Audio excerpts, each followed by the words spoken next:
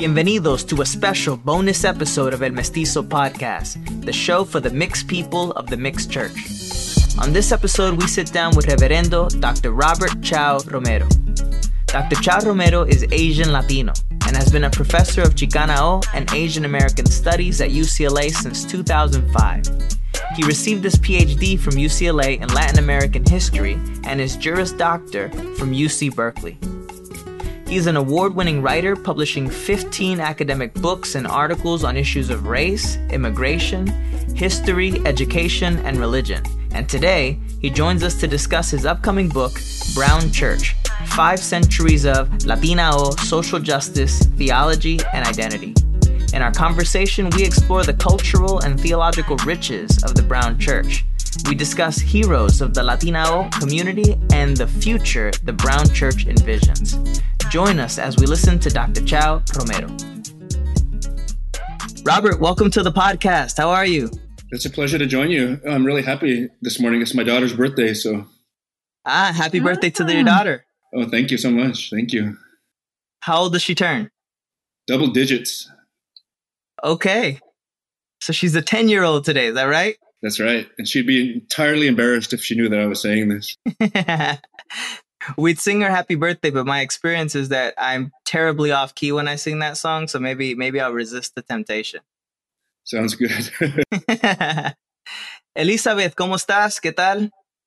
Good. I'm waiting for summer to hit here, or actually spring to hit here in Michigan. Seriously. We're beginning to see some leaves budding on the trees and that sort of thing, but it's still a little chilly here. Yeah, I don't know what's going on. Chicago has skipped spring the last couple years, but suddenly when we're not allowed to go outside, Chicago decides, I'm going to have a wonderful spring season. And then everything is budding beautifully, but none of us are allowed to go outside. It's a terrible time for spring to be tempting us this way. Robert, are you still teaching? Are you still teaching at UCLA?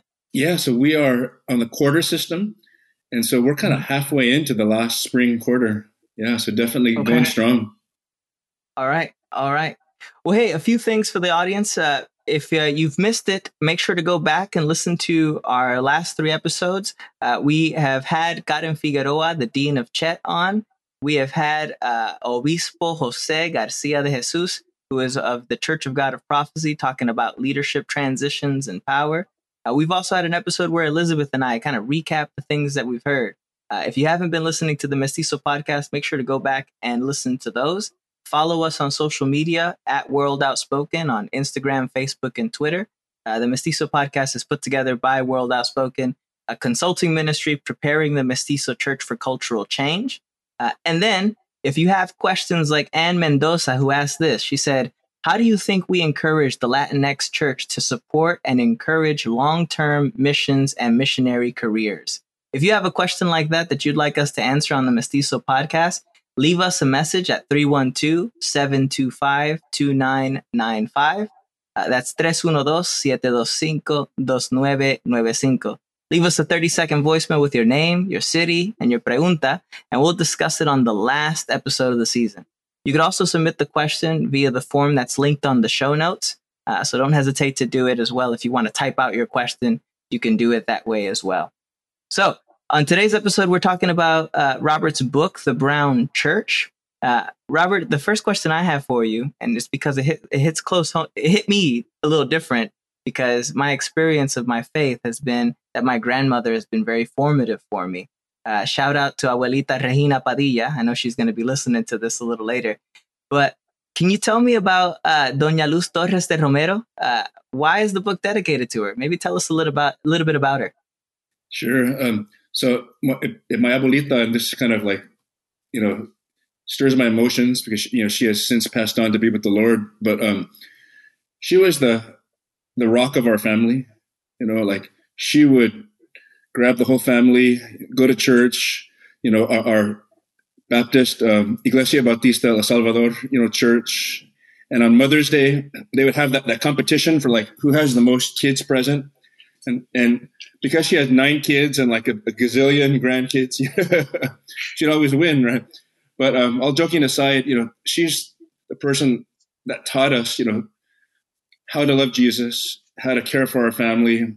And, she didn't have all the fancy theological concepts and everything, but she served in the church as a deacon, and she taught us to love Jesus. And so that's why I dedicate the book to her. That's amazing. You talk a few times in the book about abuelita theology and how important abuelitas can be to the formation of the church and of God's people, especially in the Hispanic context. And that hit home for me. I tell people all the time, I teach at Moody, I teach theology courses, and yet I tell my students all the time, my grandmother, unlike many people that I know, she speaks of Jesus as if she's speaking of someone who's in the room with her. It just sounds like she's talking about someone who's next to her. And she's got a deep love for the Lord. She knows him well. She knows his word. And she has a powerful, rich theological, she's a rich theological well to pull from. And so I'm wondering, you mentioned dichos in the book. Are there any dichos from Doña Luz Torres de Romero that you want to hit us with, to say these are ones that really stuck out to me, that were really formative to me in my life and career? Oh, wow. Well, I guess I can think of some dichos. One that I remember she would say is like, tell me who your friends are, and I'll tell you who you are. Yeah. Another one is like this past week, we were making tortillas with my daughter. My daughter's really getting into it. And of course, when you first make tortillas, they're all square and cuadrada and all that kind of stuff. But I just learned this one that she would say, it's okay. It doesn't have to be round because it doesn't need to roll down your throat. That's like a Mexican dicho that I think that goes along with a tortilla apprentice making. There you go. Dime con quién andas y te diré quién eres. That's the Spanish of the phrase that you just said, the first dicho you mentioned. Oh, okay. Yeah, I got hit by that one all the time. My mom would hit me with that one. My grandmother, that one was popular in the Padilla family. Elizabeth, you got any dichos like that? Any tips that were words of wisdom, proverbs that were passed down to you? Oh my God, there's so many proverbs, that definitely was, one of them. The other, there's just so many. I can't now that you're mentioning it, I can't, all of a sudden come up with another one. But they were all over the place. They were how people spoke to you, how they, el que no sigue consejo no llega viejo. If you don't follow good counsel, you'll never get to be old. In other words, your life is truncated, right? Because you can't follow in the way, you can't learn from other people's mistakes, etc. Right? So. Yeah, things like that all the time. Yeah. It's we're very proverbial, we Latinos. We like our proverbs. We like teaching in proverbs. It's kind of a fun little thing. I have a journal where I have been collecting some of these phrases over the last 3 or 4 years, just because I don't want to forget them. And I live now in Chicago, so I live in a place where we don't use them as often. Hispanics aren't speaking Spanish that way as often here, and so I'm writing them down so that I could pass them on to later generations. I'm trying to be Robert here and be a bit of a historian for my own family. And so it's been fun to collect them. I've been collecting them, bombas, little songs that we sing, just any little trinket of the culture. I've been trying to collect it and keep it. Robert, I was wondering, we're talking about your book, Brown Church. It's 500 years of history. It's remarkably thorough. It's an amazing book. I walked away from the book inspired. I walked away from the book moved. It tied me to a tradition that often in reality, I feel like I'm not the only one when I say this. Latinos don't have this tie to their own theological tradition, to their own church history. And so I felt in some ways welcomed into like a League of Legends, to a room of ancestors, as it were, to use kind of that picturesque film language. I was wondering, what's your personal connection to the research? I know it wasn't your PhD project, so I know it wasn't, an academic pursuit. It seems to me that it was a passion project. What was your personal connection to the research? Sure. It was total passion, I never would have expected to write this book, especially part of my academic career.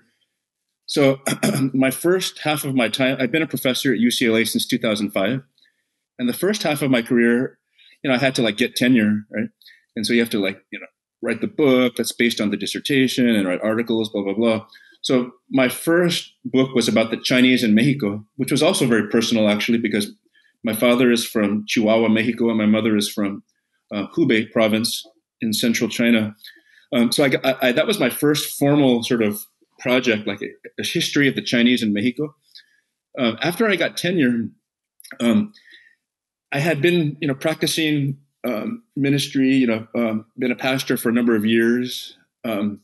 And my wife Erica and I, we had been working with activist students with our ministry called Jesus for Revolutionaries, for about a decade or so, maybe a little less than that. And the whole point of the ministry was walking with young adults to figure out how do you connect Jesus with issues of justice and urban ministry and so on and so forth, right? But I had always done that on the side, and I didn't think that my academic world was going to connect with the ministry world. Right?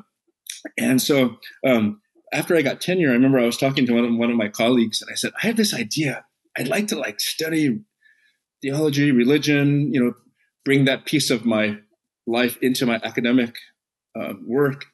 And she's like, you should do it. And so with much fear and trembling, I said, okay, I'm going to try to do this, God. Help me to bring these two together, the ministry piece with the academic piece.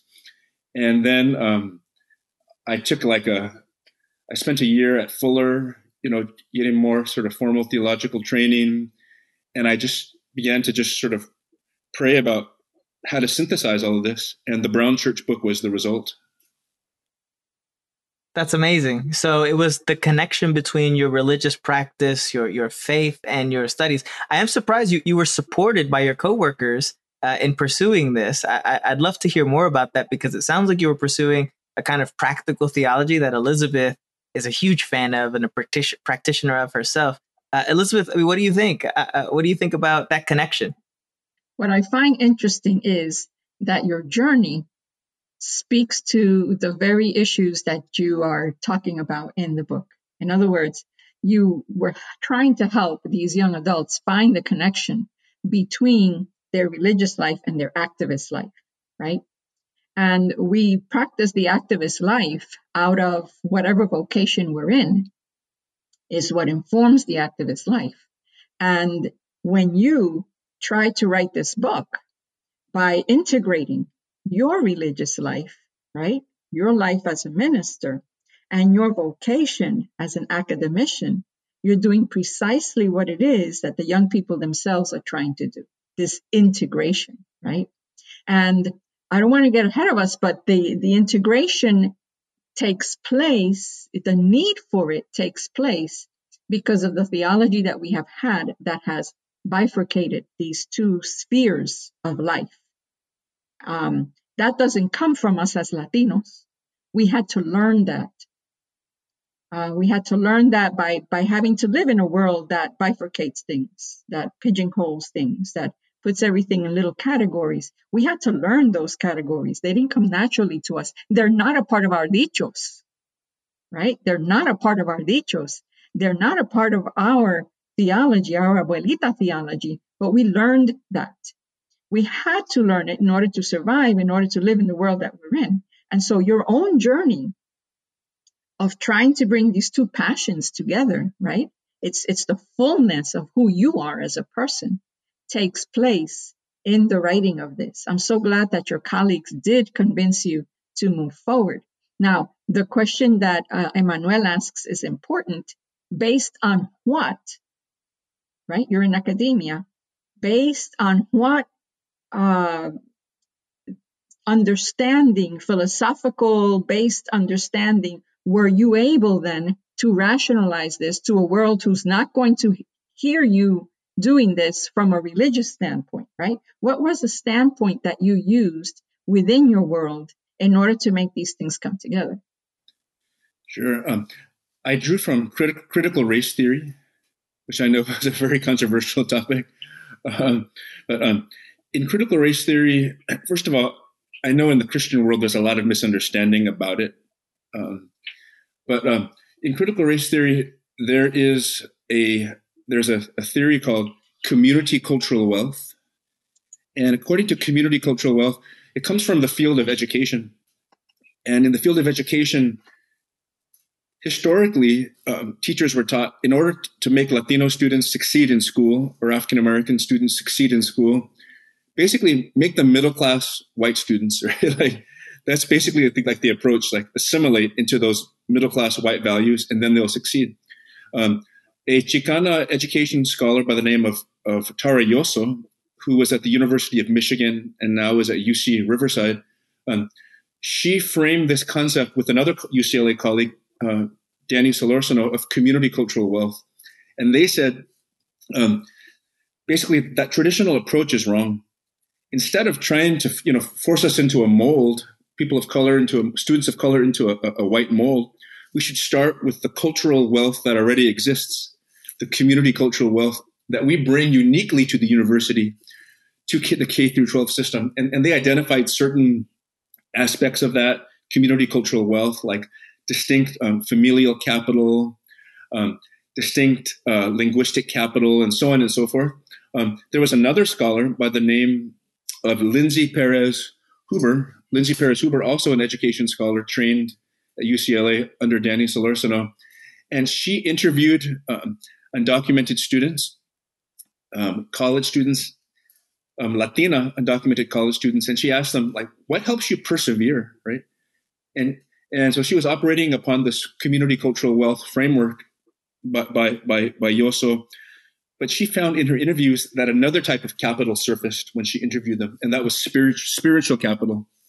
So these undocumented Latinas said, oh, my faith in God is what sustains me, right?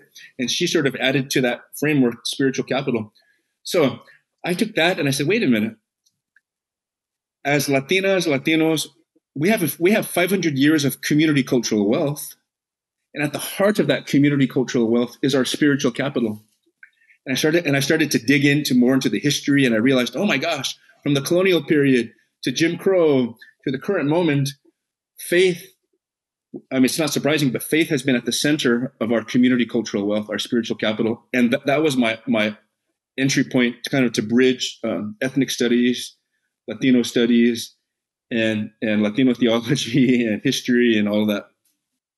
And I think that you do an excellent job of it. And I think the contribution that you make is really important because you do two things. First of all, we're not aware of the fullness of our community cultural wealth. You add to that. You contribute to that for your reader. And so I think it's an excellent resource for us so that we can fully claim our community cultural wealth. But the other thing that you do is that you help to define to redefine what so far we have thought was our community cultural wealth. Let me explain. That is that we have received this faith. And you say it clearly, we received a faith that came to us through the filter of colonization.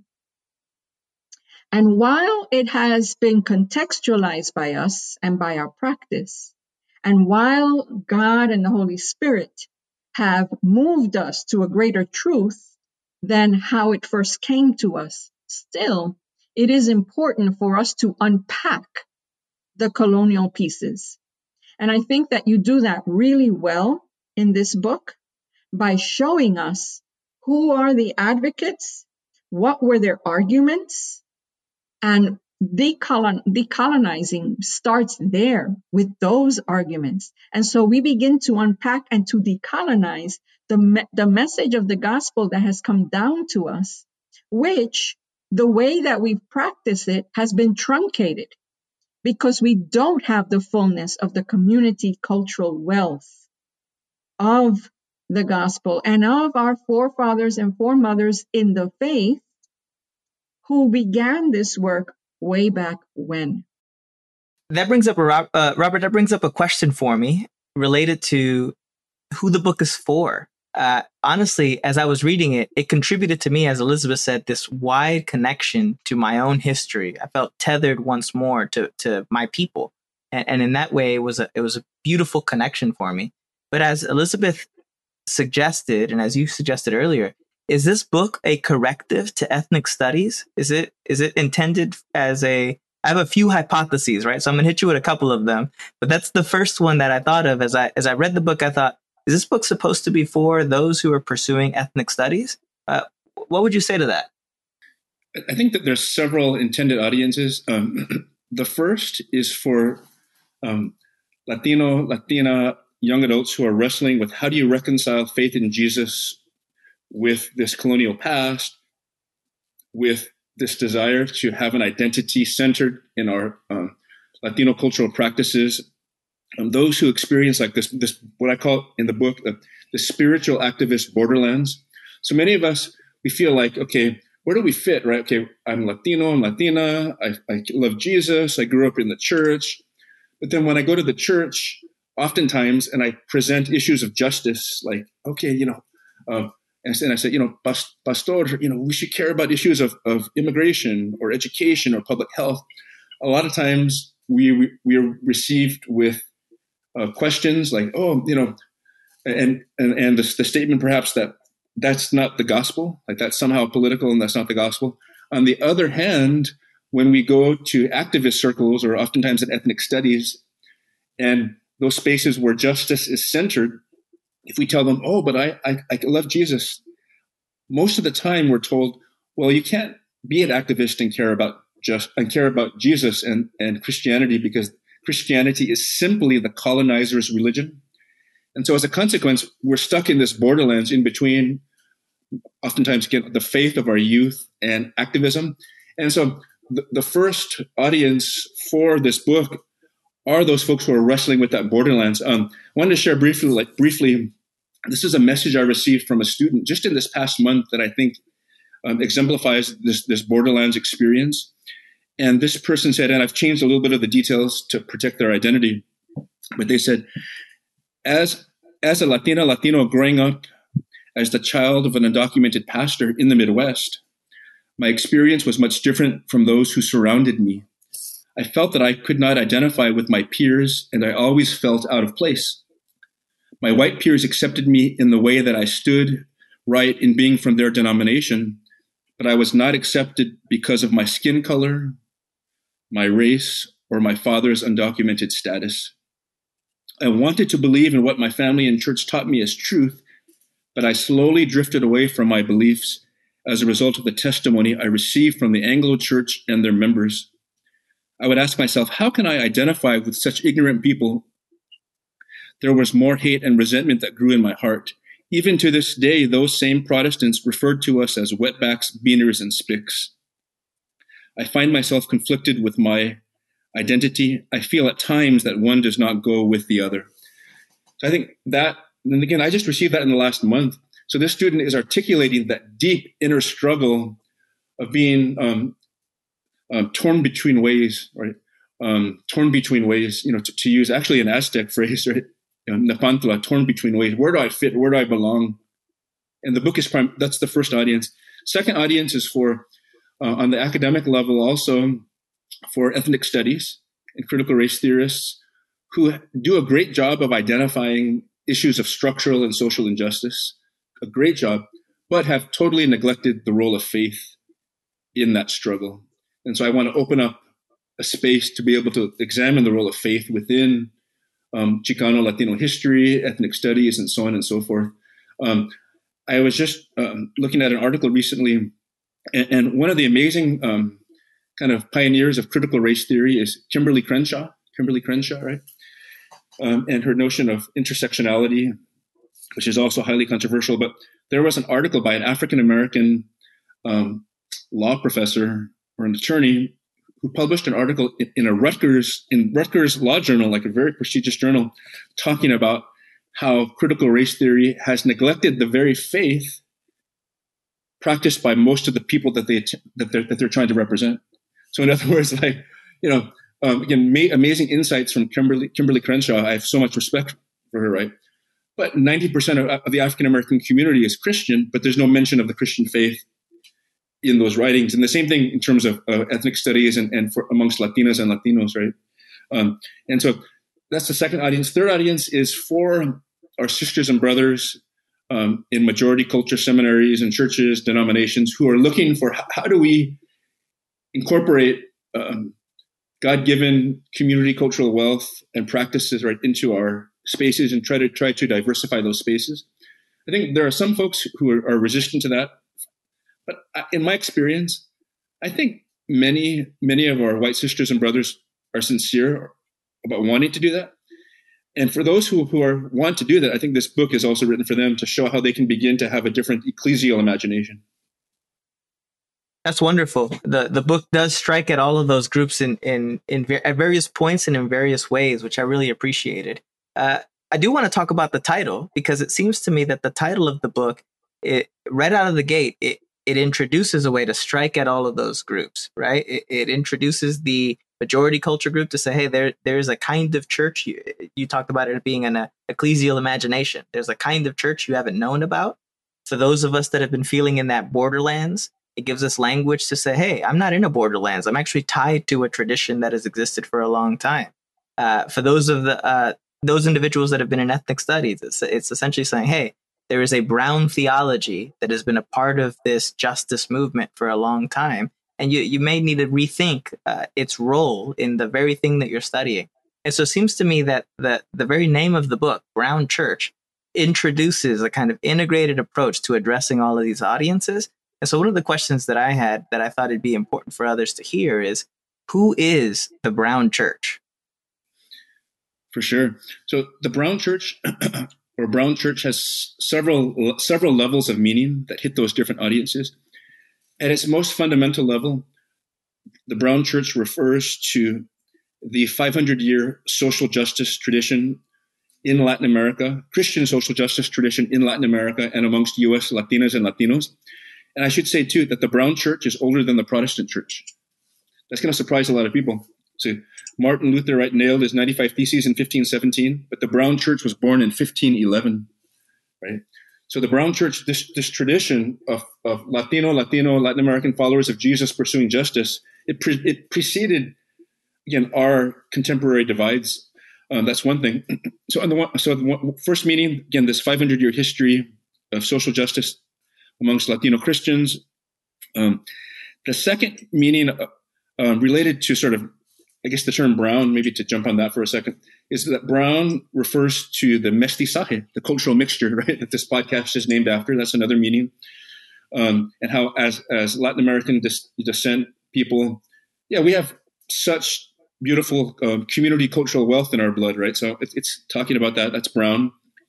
Thirdly, brown is a symbol of racial liminality in the United States.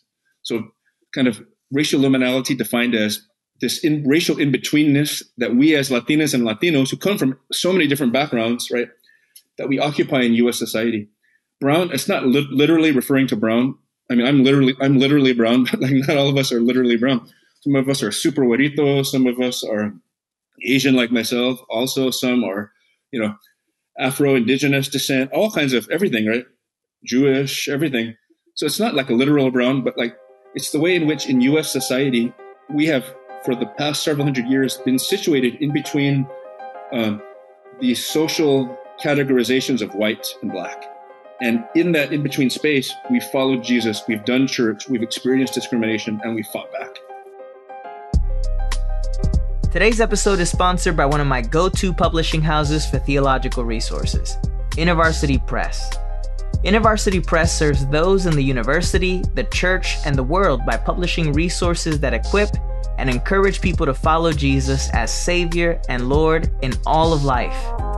IVP books educate, they refresh, and empower those who are seeking reconciliation and justice in their communities and around el mundo entero.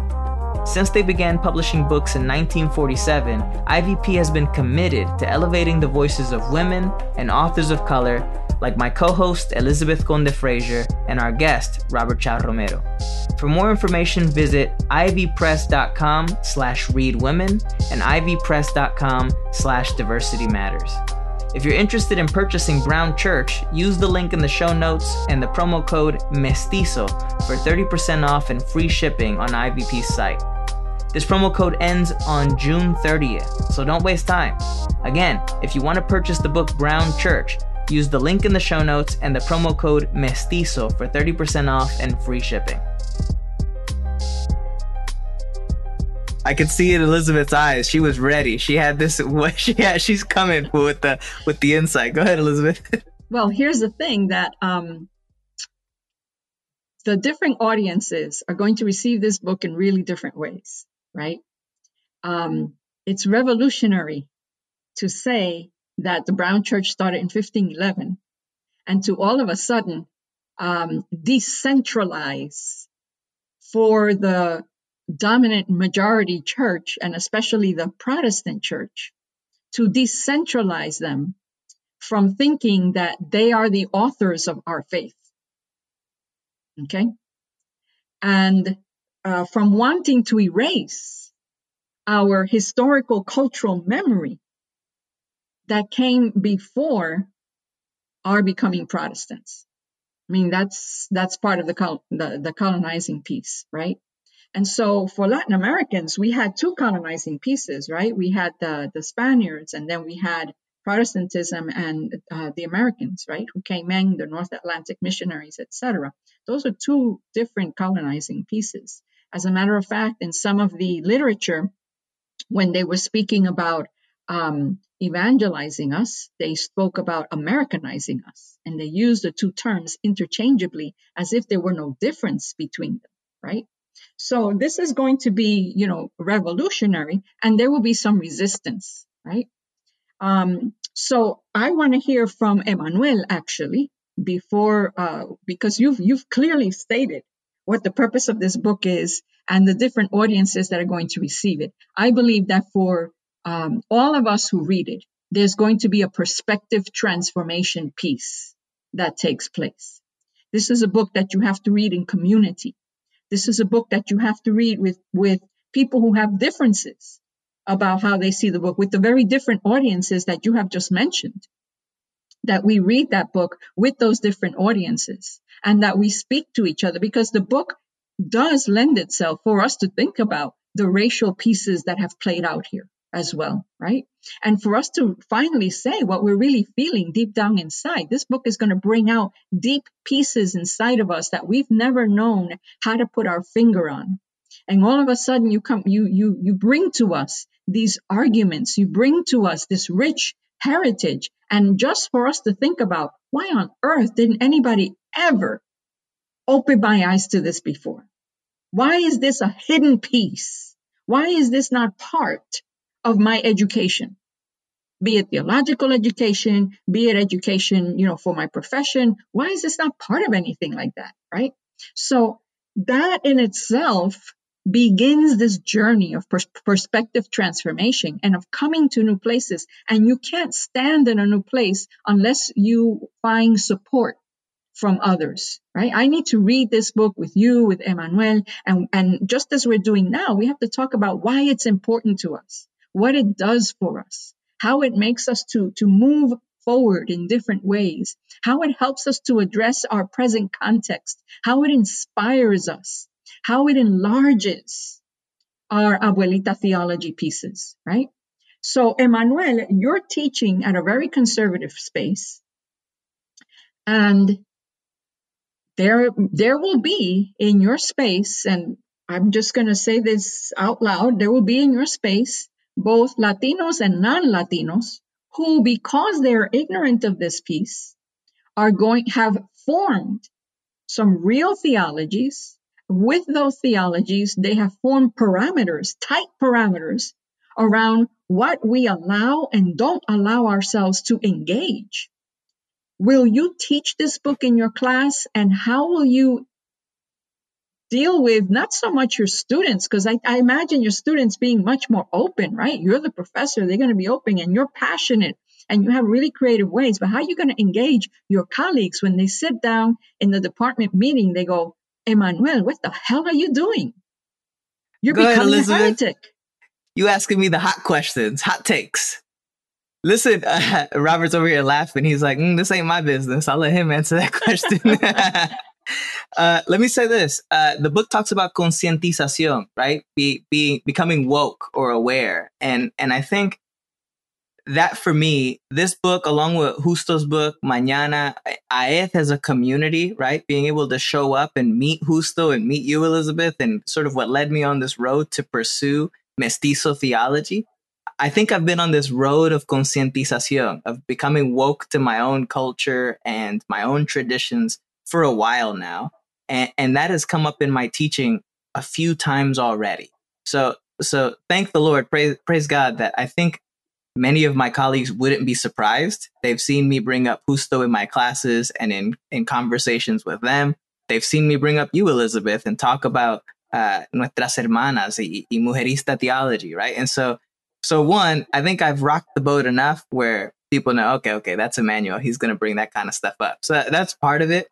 But the other part of it that I think is going to be helpful with this book in particular is this thing is thorough. I mean, this thing goes into the historical details in a way that I think... You're going to throw people in the water. You're not just rocking the boat. Yeah, I think it legitimizes it, though. That's what I find beautiful about this book. It legitimizes some of that historical...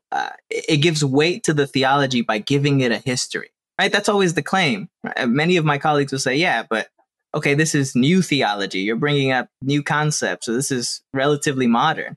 For what Robert offers people like me in conservative context, what he gives me is teeth to argue from, right? To say, no. This isn't new. This has been developing for 500 years. It's actually older than the Protestant movement, you know, right? Europe isn't the only place where theology develops such that we have this rich inheritance that we can pull from. And so in some ways, I feel emboldened to share further, to share more clearly, more precisely from my theological tradition, as it were, because this book gives me some teeth, gives me history to pull from. And so, yeah, I think that's part of it. Of course, it's going to create emotional reactions. I don't know how to read this book without an emotional reaction. I said I was inspired, but there were parts where I was like, ooh, that stings a little. I was going to ask Robert here, and maybe this is a good way to transition back to Robert on this, but his metaphor of using the Sadducees, Herodians, Essenes, Zealots, that kind of thing, that metaphor of using Jesus's time and the different categories of Jewish people to reframe the Latino community, that hit, right? That stung a little bit in the sense that I think I grew up basically in a scene environment. An environment that said, let's just separate from the culture. Let's get out of the infighting of all of this. Let's put our heads down and worry about our spirituality. Robert, I do want to ask you, can you tell us a little bit? I hinted at it here. Maybe can you give us a brief summary of that metaphor of the Sadducees, Herodians, Essenes, and Zealots? Maybe explain how you connect Jesus' day and those characters in the Bible to modern day Latinos? Because I want to know, how do you intend, let's say, the Sadducees and Herodians, how do you intend for them to read the book? How do you intend for them to receive it? Sure. I think I want to first start off by saying I love the church. I love the global church and the local church. And the goal of this whole book, and I pray by God's grace the rest of my life, is the beloved community of Jesus that comprises everybody, every ethnic group, right? But there are such long, deep-seated tensions that there's a lot of things we need to work out. And that's not going to happen in one year, 1 month, one book. But I hope that the book allows us to enter into that messy dialogue so that we can come closer to each other in Jesus. So I want to make that background. Now, in terms of your specific question, Latina theologians have asked, why does the Bible say so much that Jesus was from Galilee? Why all this discussion? Jesus was from Galilee. So when God came in human flesh, God chose to be raised and to launch his movement from this place called Galilee, to do most of his ministry from this place called Galilee. And Latino theologians like Orlando Costas, like Virgilio Elizondo have been asking this, and Elizabeth and others, for many years now, and what many Latina theologians have said is that Galilee was the hood of its day. Galilee was the hood, right?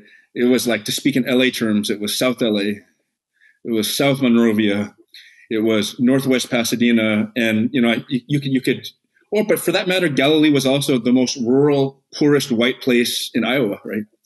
Galilee was like this marginalized space that was far from the center of power in Jerusalem, the centers of religious, political, economic power. And one Latino theologian frames what he calls the Galilee principle. Those that human beings reject, God calls his very own. Those that human beings reject, God calls his very own. So first of all, that as Latinas and Latinos, many of us who come from those marginalized backgrounds, it gives us great hope, because Jesus is where many of us were from, right? And it reveals this prioritization in God's heart, that God loves everybody, but there's a special concern for whoever is most on the margins. Now, that being said, Galilee was not also like the hood of its day, but it was also a colonized space, right? So the Jewish people, as your listeners will know, were at that time colonized by the Romans, right? The biggest, baddest empire that's probably ever lived, right? So there was this political empire. There were these cultural pressures from Greek and Roman society. Most Galileans were poor and struggling because of like oppressive temple taxes and Roman taxes. And Galilee, in fact, was known as like a hotbed of resistance, right? It's like Berkeley or something. Galilee was like that. So in response to those circumstances of Galilee, right, impoverished, oppressed, culturally marginalized, all these things, there were people that responded to that situation in different ways. One way, as you mentioned, was to retreat. The Essenes, right? The Essenes, their model was like, let's just get away from all this craziness, right, of Roman Empire and corruption within our own community, and let's do our thing, right? Like the Dead Sea Scrolls kind of thing, right? Like that's like the Essenes, right? As your listeners will know, let's retreat. That's one approach. Another approach was that of the Pharisees and the Zealots. And in the time of Jesus, those known as the Zealots largely kind of overlap with the Pharisees, right? You can read like N.T. Wright talks about that. And their approach was pray hard and sharpen your swords. That's what N.T. Wright says. like live a life of moral purity, but get ready to fight. And at the right time, Jesus will allow us to God will allow us to take over our enemies, right? And then the Sadducees and the Herodians kind of, again, it's a little more, there's more nuance to it than this, but I'll just say it this way, like their approach generally, right, was like compromise. Let's get in bed with the Romans, right? So that we can preserve our power and our privilege, right? If they keep us as high priests, hey, we're good, right? We'll do our part here and there to try to help out, but like we're going to preserve, right? And Jesus offered the fourth way. Jesus, when he walked this earth, did not side with any of those approaches, right? He created the fourth approach, right? The kingdom of God is here. Love your enemies, right? Bless those that curse you, right? Self-sacrifice, right? Follow me to the cross. And here is this God's kingdom that is open to all, but first to the most marginalized of the world. And that was Jesus's movement. And today in Latino culture, we have expressions, and it's part of all of us. I mean, none of us is perfect, but like we have examples of those different approaches too. Those who would just withdraw and say, okay, I'm just going to live a personal life of spirituality and piety, but I'm not going to involve myself with affairs of the world. We have those who would say, okay, let me support this president or that president, and even though they're passing all these laws that hurt the Latino community, that's okay. I'll try to speak into it whenever I can, but largely leave the systemic problems intact. And then you have like the activists. Again, I'm an activist too, but not in that sense of like who might slap a little bit of Jesus onto some politically progressive frameworks, but Jesus is not at the center, right? And it's more like I'm going to fight, kind of that type of approach, sort of. And I'm not really in it for everybody. I'm in it for my own people, right? So, and then I hope that this book shows how we can learn from that. And again, for all of us, especially myself, I'm very far from perfect. I'm a sinner. I'm imperfect. I make a lot of mistakes, but like we can strive towards correct self-correction. And I think that the Latino church community, we have all those approaches there, but we really need to rethink and recalibrate. El episodio de hoy fue hecho posible con la ayuda de nuestros amigos de InterVarsity Press. InterVarsity Press sirve a aquellos en la universidad, la iglesia y el mundo entero con la publicación de recursos que equipan y alientan a las personas que siguen a Jesús como Salvador y Señor. Los libros de IVP educan y empoderan a quienes buscan la reconciliación y la justicia en nuestras comunidades y en el mundo entero. Desde que comenzaron a publicar libros en el 1947, IVP se ha comprometido a elevar las voces de las hermanas y autores de color, como nuestra hermana Elizabeth Conde Frazier y nuestro colega Robert Chao Romero. Para obtener más información, visite ivpress.com/readwomen y ivpress.com Diversity Matters. ¿Estás interesado a comprar Brown Church? Usando el enlace en las notas del programa y el código de promoción Mestizo, recibirás 30% de descuento y envío gratis a través del sitio de IVP. Esta promoción expira el 30 de junio, así que no esperes. Si estás interesado en comprar a Brown Church usando el enlace en las notas y el código de promoción Mestizo, recibirás 30% de descuento y envío gratis a través del sitio de IVP. I think that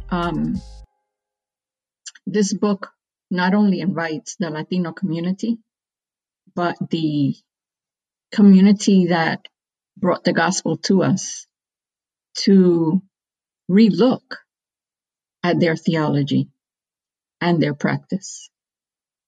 And where it becomes, I don't want to say controversial, but where it becomes prophetic and difficult is that not only are Latinos going to be able to reimagine their cultural and religious identity, but I think that people from a dominant culture who read this book are going to have to also reimagine their religious identity and are going to have to ask critical questions about how their cultural identity has gotten in the way of their religious identity, of what the gospel truly does say, right? That they've read the gospel through that particular cultural lens. And that, I think, is also important. And so while you speak to these different divisions in religious thought of the times of Jesus, they pertain to the dominant culture just as well. Because the Pharisees are those who maintain a particular tradition, and they maintain it at the cost of others. They keep laws, etc., that don't benefit the people, right? And that's the kind of expression that we've seen, where you have the white church going for that wall because they have to maintain particular understandings of law and order. You have them sort of not wanting to look and be critical of moral pieces except for abortion and homosexuality, and not understanding that moral issues are also about how you oppress the poor and the stranger. And so you're putting this front and center as a moral piece as well. Robert, you bring up in the book several figures, Montesinos, Las Casas. Those are some of the obvious ones that many of our listeners may already know. But then you bring up some figures that I had never heard of. Garcilaso, Sor Juana Inés de la Cruz. There's a few that you bring up that surprised me. All of them have a kind of social justice bent, and some of them have some serious training in the classics, training in some historical figures in church theology. Some of them have educations that would mirror that of Martin Luther and some of the guys that I know, at least some of my colleagues would say, no, you got to study those guys if you're going to do theology well. But in all cases, and all the figures that you bring up, there's a kind of interdisciplinary study that they do. And the book itself reflects a kind of interdisciplinary study. Talk to me about why that approach to studying theology is important to you. Yeah. I think this is like what Dr. Conde Frazier was saying earlier. When you experience day-to-day suffering, you can't just compartmentalize your thoughts. Right? It's not just about, if you're suffering and your community is suffering, your family is suffering, you can't say, oh, this is the package of ideas that I believe, and it's floating somewhere in the universe, but this is my daily life. It's all interconnected, right? And so I think that like from that starting point of trying to figure this out and trying to improve the daily lives of our families and communities, you can't help but be interdisciplinary, right? So I think that that's what helped me. I think I'm not a formally trained theologian. I mean, I'm an ordained pastor like many of us, ordained in the hood, right? Pentecostal circles, you know. I'm like an undocumented construction worker. Like I don't get paid the big bucks. I don't have the official license, but I could probably build a house. Because by God's grace, like I've read the Bible like 18 times, like through from cover to cover and so forth, right? And listened to thousands of sermons. But anyways, that being said, like I came at it first from like the pastoral perspective of like, seeing the suffering of students, learning from the wisdom of students in their communities, seeing the real stuff in society. And from there, then I of course went to scripture as my number one sort of source, but like, in order to understand all those other issues of education and public health and all those things, immigration, I had to like put my lawyer hat on, right?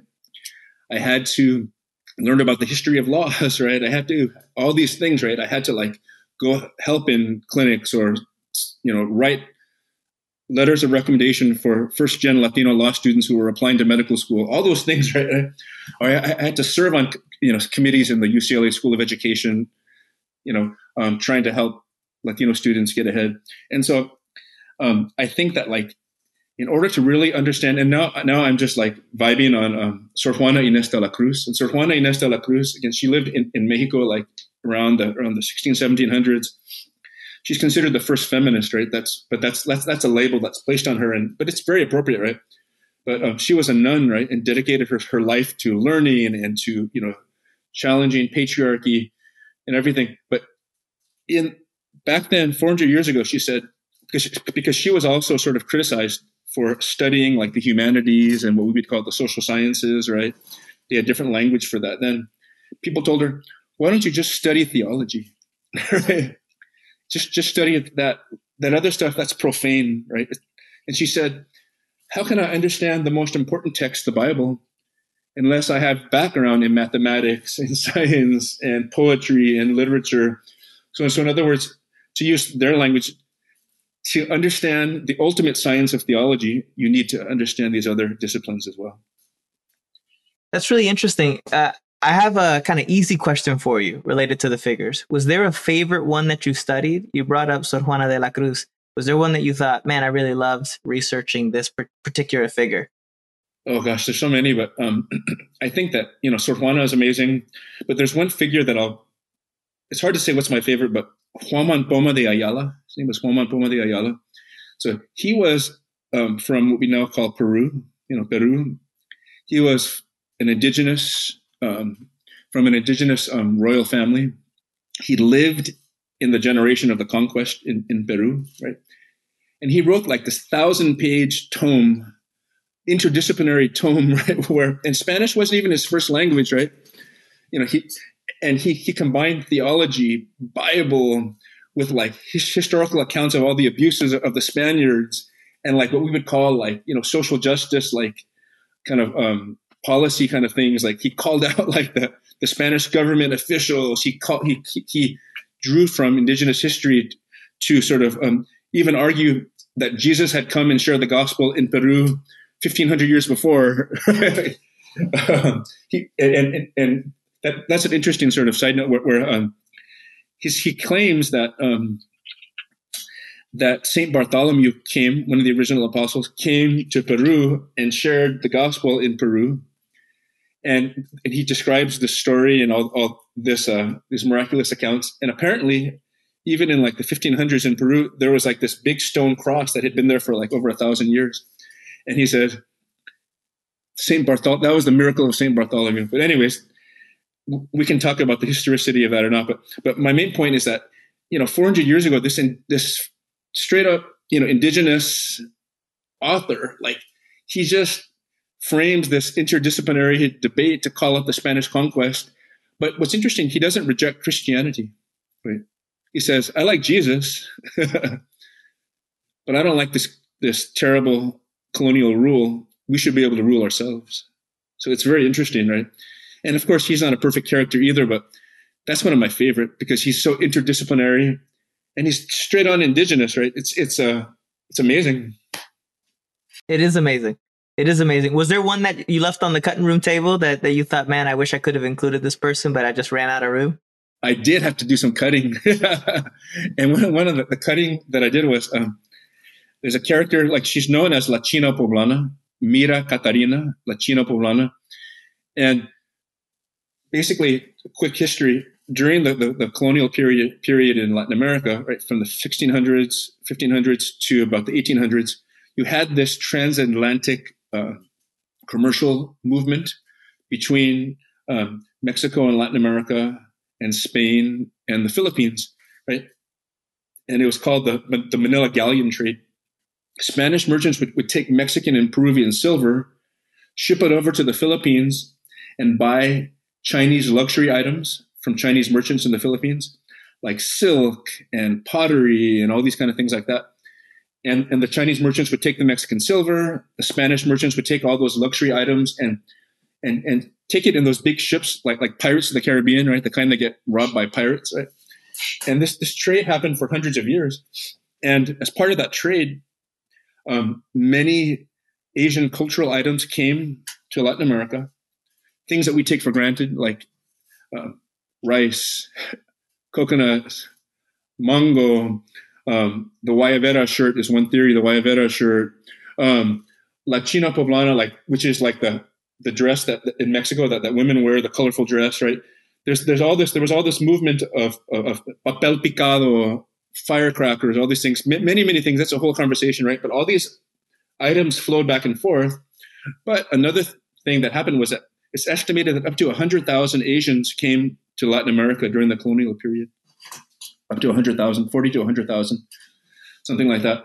And so Asians came from India, from Korea, from Japan, from China, from Japan, all these places to Mexico and Latin America. And one of the most famous Chinos from Latin America, and I should say that just like today, you know how Chino is used as basically to mean Asian? That started 500 years ago. It didn't matter if you're, from India, Korea, wherever, you were called a Chino, right, back then, 400 years ago or so. But one of the people that came across was Mira Catarina, and she was of South Asian background.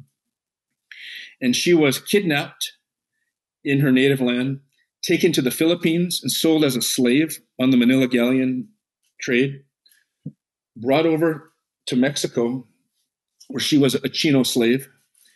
And her Spanish owner, sadly, who was also a priest by the name of Suarez, he wanted to force her to marry another Chino slave.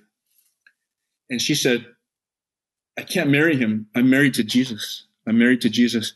And she became like this, one of the most famous church mystics, Christian mystics in Puebla, Mexico, right? And all the rich Spaniards would come to visit her because of her kind of spiritual healing powers and the visions that she would see. And if you ever visit Puebla, Mexico, I've never been there, but I've just heard about this. In the churches, they have these beautiful Baroque heavenly visions on the ceilings. Those are the types of visions that she would have, right? So she was like this amazing Asian saint, basically, right, if you will, in colonial Latin America.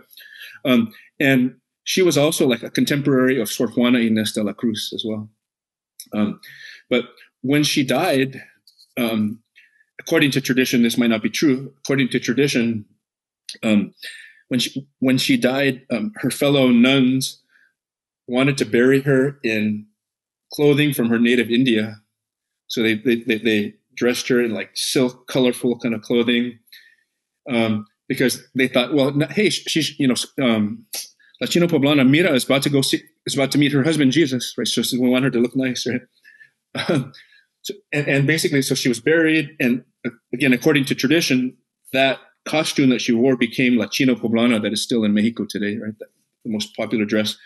But the way that I view her is she resisted, this one woman, right, from South Asia, resisted this whole colonial structure in the best way that she could, right? through Jesus. And as far as I can tell, again, Jesus really reciprocated, right? And she earned the respect of all those colonial folks. And she earned so much respect that when she died, they tried to make her a saint. But the Catholic hierarchy resisted. And there are several biographical accounts on her life. But anyways, that's someone that got cut out because of just space. But I hope to write about her at some point. I'm going to challenge you to do so because me dejaste fuera una mujer. Right? You left a woman out, bro. I'm sorry. Yeah. Women have had to, when you write about her, talk about how it is that women may not have always had the way of being as activist as men because of the positions that they were or weren't in. And so there's that extra layer, right? So perhaps she couldn't have been the one to write letters and advocate and so forth. But like you just mentioned, she did find a way to give expression to that resistance and to create community around that. And when she resisted, then there was the openness of the spiritual power that takes place and how it nurtures the community. So please bring the gender piece in there because I think it's really important. Sure. And thank you. It's great to hear those firsthand accounts. I think that the Brown Church movement has been it's just organic. The way that I view it is it's like as Latin American people, as Latinos, we've experienced so much injustice, and the Holy Spirit has moved in our midst. And I think that movement of the Spirit in issues of justice in our community transcends denominations, fine theological peculiarities. I'm not saying that in a negative sense. And so I think that's really what the book is trying to do, is to show, well, how has the Holy Spirit moved through Christ in Latin America and amongst U.S. Latinos? And you have to include both the Catholic and the Protestant side, because otherwise, if you exclude the Catholic side, then honestly, most of the time, the Holy Spirit wasn't moving then. If it was just the Protestants. And so I think that, but I know that might be a difficult barrier for some to try to embrace the Catholic piece. I love Misión Integral. I think that is probably my favorite theological framework of the book. As you've mentioned, Dr. Elizabeth, Misión Integral emerged in the 70s, 80s in Latin America in response to all the horrible abuses of dictators and poverty and all these things. And Misión Integral was a group of indigenous Latin Americans.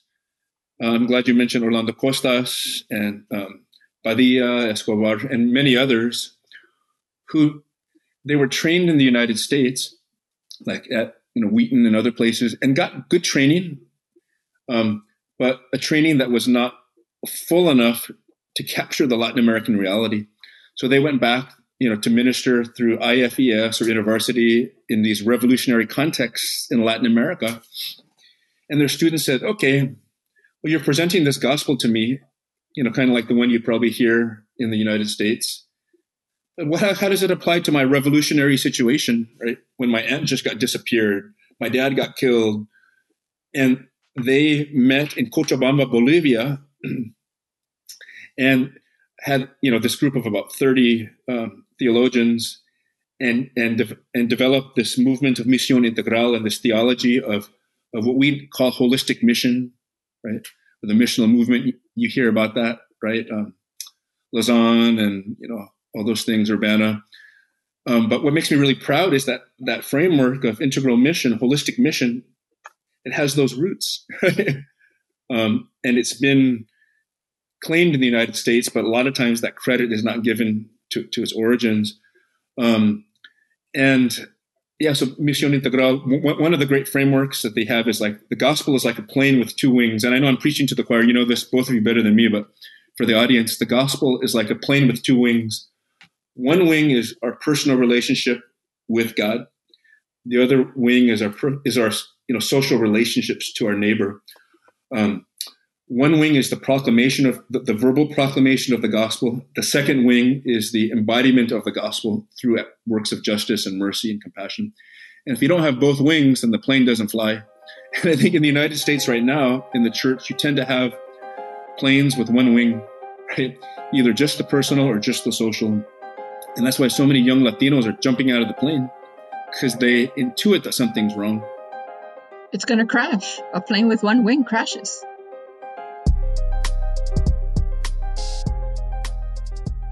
Let me ask this, related to Misión Integral and the other pieces, Robert. You do a good job of highlighting the importance of the church to justice movements, to really demonstrate the fact that the church has historically been involved here. The Brown Church, to use the term that you introduced to the conversation in the book, has been a part of this for a very long time. I suspect that you anticipate some opposition, some objections to the book. What's one that stands out to you that you anticipate, you see coming, and how do you intend to respond to some of those objections? Is your question about opposition related to centering the church? Yeah, centering the church, or even the concepts that you introduce in the book related to justice. So I think that I have a positionality that is different than most, I think. So I spend 90% of my time in secular activist circles, right? As a professor of Chicano and Central American Studies at UCLA, right? In secular activist circles. And I've done that for 15 years, right? In that time, I've learned so much, right? From my colleagues, from secular activist groups. And so I'm really grateful for that. But at the same time, I know that that's the end result that I see, although there's a lot of good there and I learn a lot. It's not the beloved community of Jesus. It's not, the end goal is not the beloved community of everyone of every ethnic and cultural group, as sisters and brothers, right? And so I feel, and this is, to be honest, I feel a lot of concern in my heart for young Latinas who are understandably really hurt by the local church, and those hurts are legitimate, but who romanticize the world of secular activism. When I've lived in that world for the last 15 years, and I know that I've just seen it go south so many times. And so that's my pastoral heart.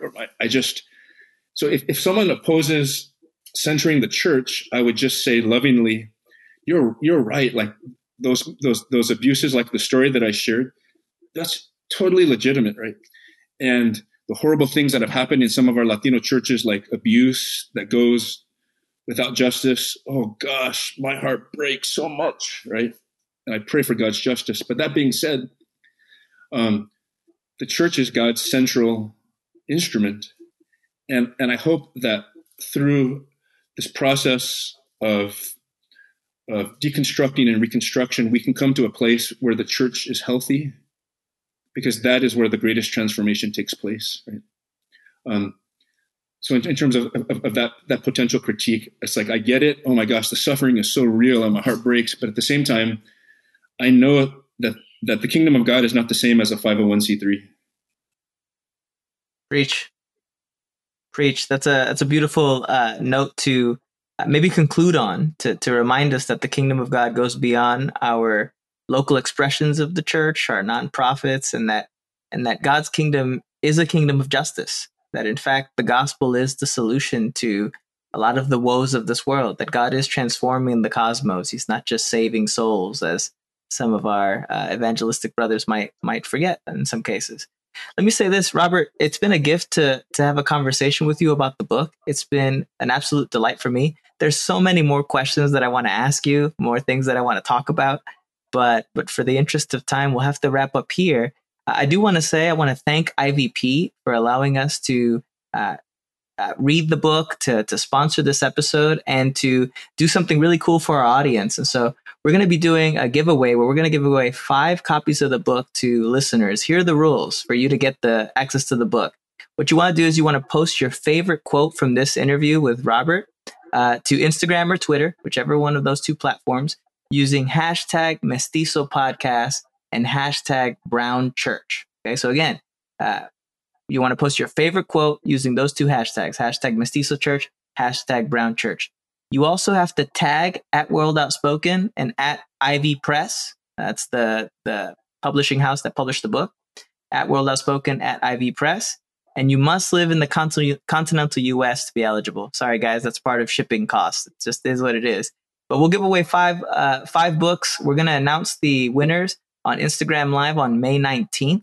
So be paying attention then. Make sure that you're looking forward for the book and for the announcements of the winners. You don't want to miss that. So let me just repeat that in case you missed it. Post your favorite quote using hashtag Mestizo Podcast, hashtag Brown Church. Tag at World Outspoken, at Ivy Press. You have to live in the continental US. And on May 19th, we'll announce the winner. For those of you that don't win the book, if you still want to purchase the book, I really recommend it. IVP is offering a 30% discount using a promo code, which we'll share on our social media once we have it. And so be looking out for that promo code so you can also access the book. They're going to give us a 30% discount. Take advantage of that.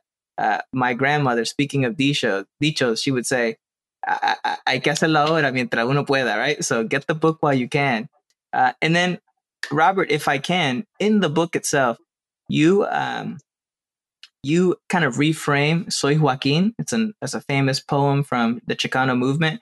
You reframe it as a poem dedicated to the Brown Church. I thought that we would conclude with that poem. Yes. I think it would be a beautiful way to inspire and send off the listeners to remind them that the Brown Church is alive and well. Would you be willing to share that poem with our listeners? I'd be honored. Thank you. Thank you. I am the Brown Church. God calls me mija, mijo. Brown, black, white, even yellow are all within me. When black and white come to talk, my voice is not heard. I am not invited to the table. I share much with my black sisters and brothers, yet my voice is distinct.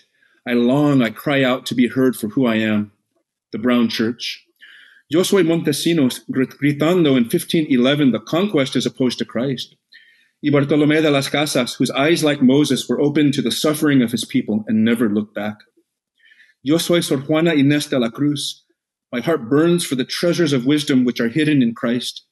Though machismo assails me, aunque está bloqueado el camino, I do not relent. Yo soy Catarina de San Juan, la China poblana. Stolen from Asia, enslaved by Spanish masters, I find freedom as the bride of Christ. I too hold the keys of the kingdom. Yo soy Padre Antonio Martínez de Nuevo Mexico. Aunque robaron a Aztlán, I know no nation holds a manifest destiny to decimate the people of another, also beloved of God. In the time of Jim Crow, they called me wetback, beaner, spick, and sent me to Mexican schools. Yet I am Mendez, Bernal, Perales, Galleros. My children are not cows. You cannot place them in a barn. Yo soy Mamaleo y Santos Elizondo, mujeres forged in tongues of fire. Nadie me detendrá, porque el Espíritu del Señor está sobre mí. I am Dolores Huerta and Cesar Chavez. I was raised in the bosom of Abuelita theology, and know that the cries of the harvesters have reached the ears of God. Unos años después, mis primos huyeron la tierra madre, the land of the Savior, Guatemala, Nicaragua, Honduras, Centroamérica, Argentina, Perú, Bolivia, Brasil y el resto de Sudamérica.